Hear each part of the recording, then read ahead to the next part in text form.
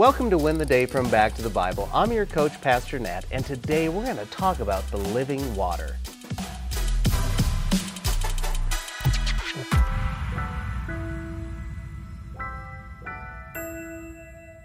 Have you ever been to one of those restaurants that offers unlimited trips to the buffet or never-ending crab legs? In college, I worked at the Olive Garden where they proudly served the unlimited soup, salad, and breadsticks. Oh, how people love to pay $5 for a marathon meal and leftovers for later. But here's the truth of the gimmick. They do end. They are limited to one visit. You need to come back again and again and again to experience nourishment. Well, Jesus offers refreshment that never ends. But it's not the refreshment most people seek. What does Jesus offer? Let's keep looking at the book of John in John chapter 4, beginning in verse 11. The woman said to him, "Sir, you have nothing to draw water with, and the well is deep. Where do you get that living water? Are you greater than our father Jacob? He gave us the well and drank from it himself, as did his sons and livestock." Jesus said to her, "Everyone who drinks of this water will be thirsty again. But whoever drinks of the water that I will give him will never be thirsty again. The water that I will give him will become in him a spring of water welling up to eternal life." The woman said to him, "Sir, give me this water, so that I will not be thirsty or have to come here to draw water." So Jesus is traveling to Galilee and stops in Samaria, where he breaks tradition and speaks to a woman at the well. He has just offered her living water that requires no second drink. And you see, that's where we pick it up in verse 11. The woman is thinking physical water and her physical needs.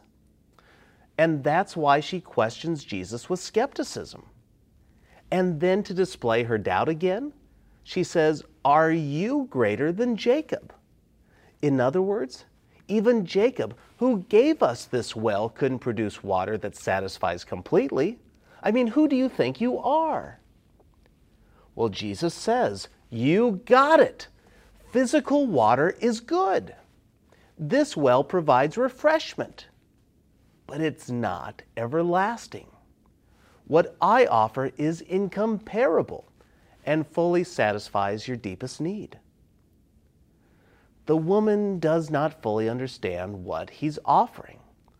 So she says, "Yep, I will take that kind of water. I will get living water and won't need to come to this well anymore." She means, well, but she's confusing what Jesus offers with what he does not.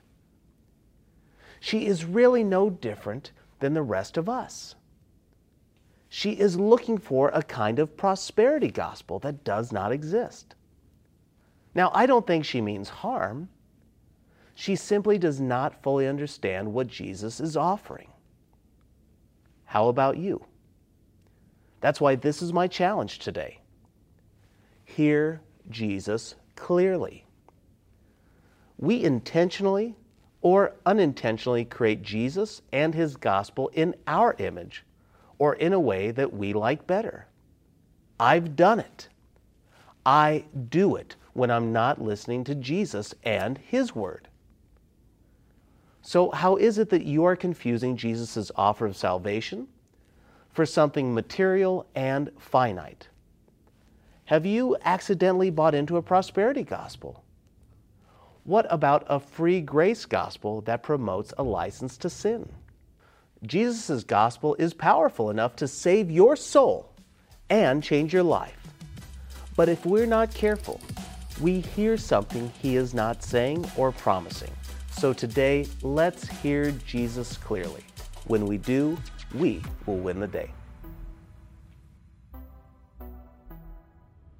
Hey, I hope you enjoyed the message today. If you'd like to go even deeper, join us in Go Tandem.